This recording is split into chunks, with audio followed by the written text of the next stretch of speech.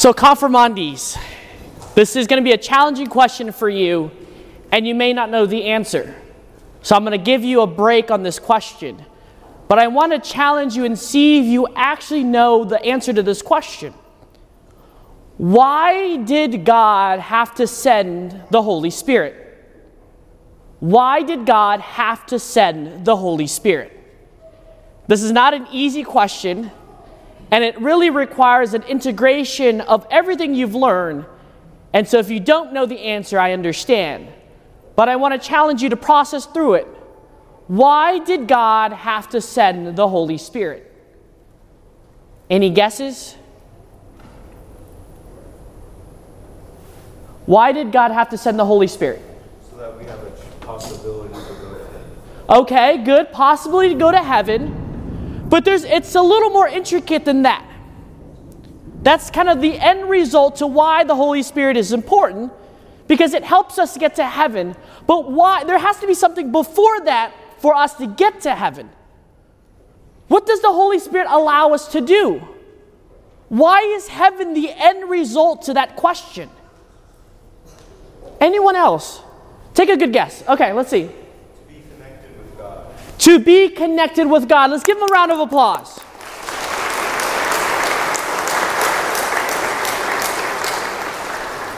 So now here's your actual test. If it means for us to get connected to God, then why did God create us? Very simple question. For the whole congregation to answer also then. Why did God create us? If God created everything in the world, He created the angels to be with Him, to give Him praise for all eternity. Why did God create us? To know, to love, and to serve God in this life and in the life to come. Let's give Him a round of applause.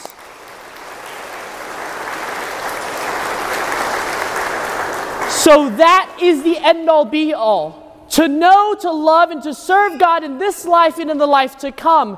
And for that reason, the Holy Spirit is needed within our lives. Because we get to participate, we get to enter into the life of the Trinity.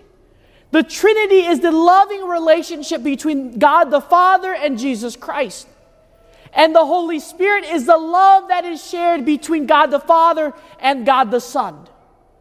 It's required of us and is needed for us because He wants to share that love with each and every one of us till the end of time. If I asked you and said, I love you at this moment, how many of you would believe me? No one. Some of you. But there's no gesture. There's nothing that I have demonstrated for you or shown you that I love you. So how can God, all-knowing, all-powerful, who we've never fully seen in His whole glory, if He says God is love, how does anyone here know that God loves you? We don't. It's hard for us to process. It's hard for us to understand. But it is through the gifts of the Holy Spirit that we know how it is processed and how we can begin to recognize God's love. So I need a volunteer. Raise your hand. I need a volunteer. Why don't you come up here?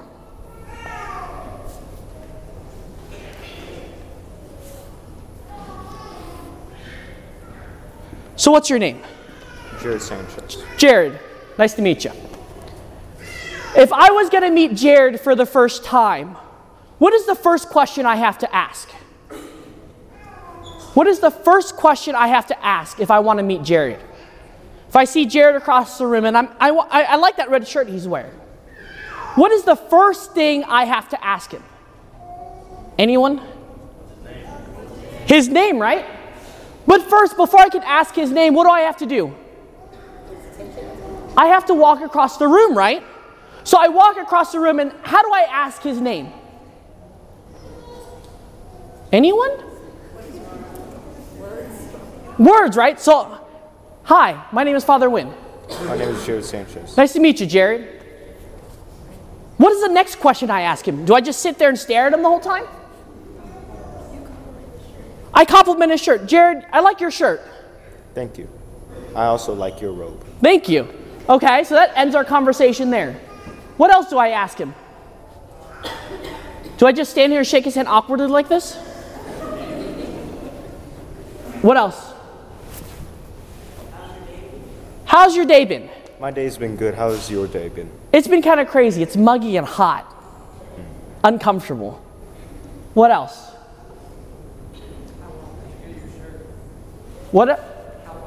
How are you? Good. How are you? I'm doing well. I'm doing well. Let's give Jared a round of applause.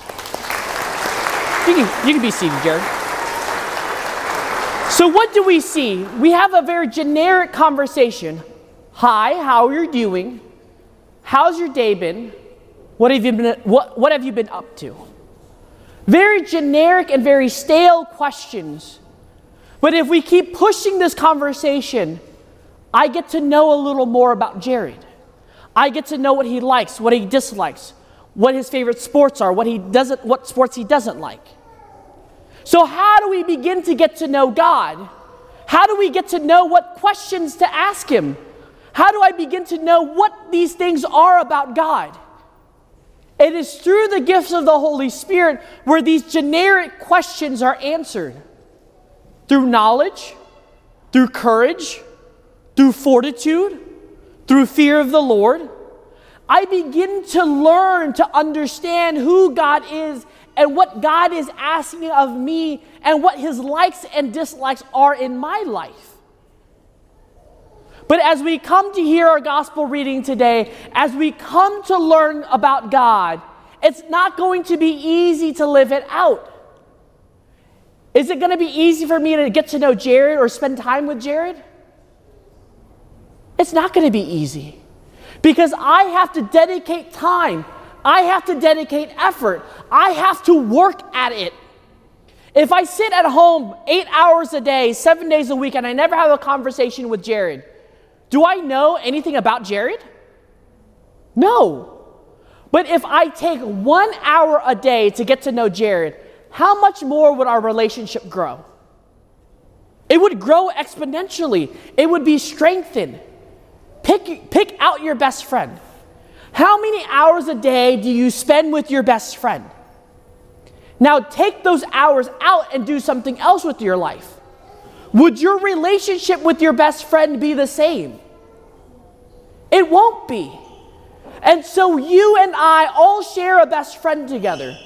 We all have a best friend, which is Jesus Christ. But most of us have no clue who Jesus Christ is. We've been confirmed into faith. We've chosen Jesus Christ as our best friend, but we have no desire whatsoever to get to know him. So my dear brothers and sisters, as the confirmandi is getting confirmed in their faith, it's not just their special day. It's for all of us gathered here in celebration with them to begin to ask ourselves the same question. Who is Jesus Christ for you? Is he your best friend?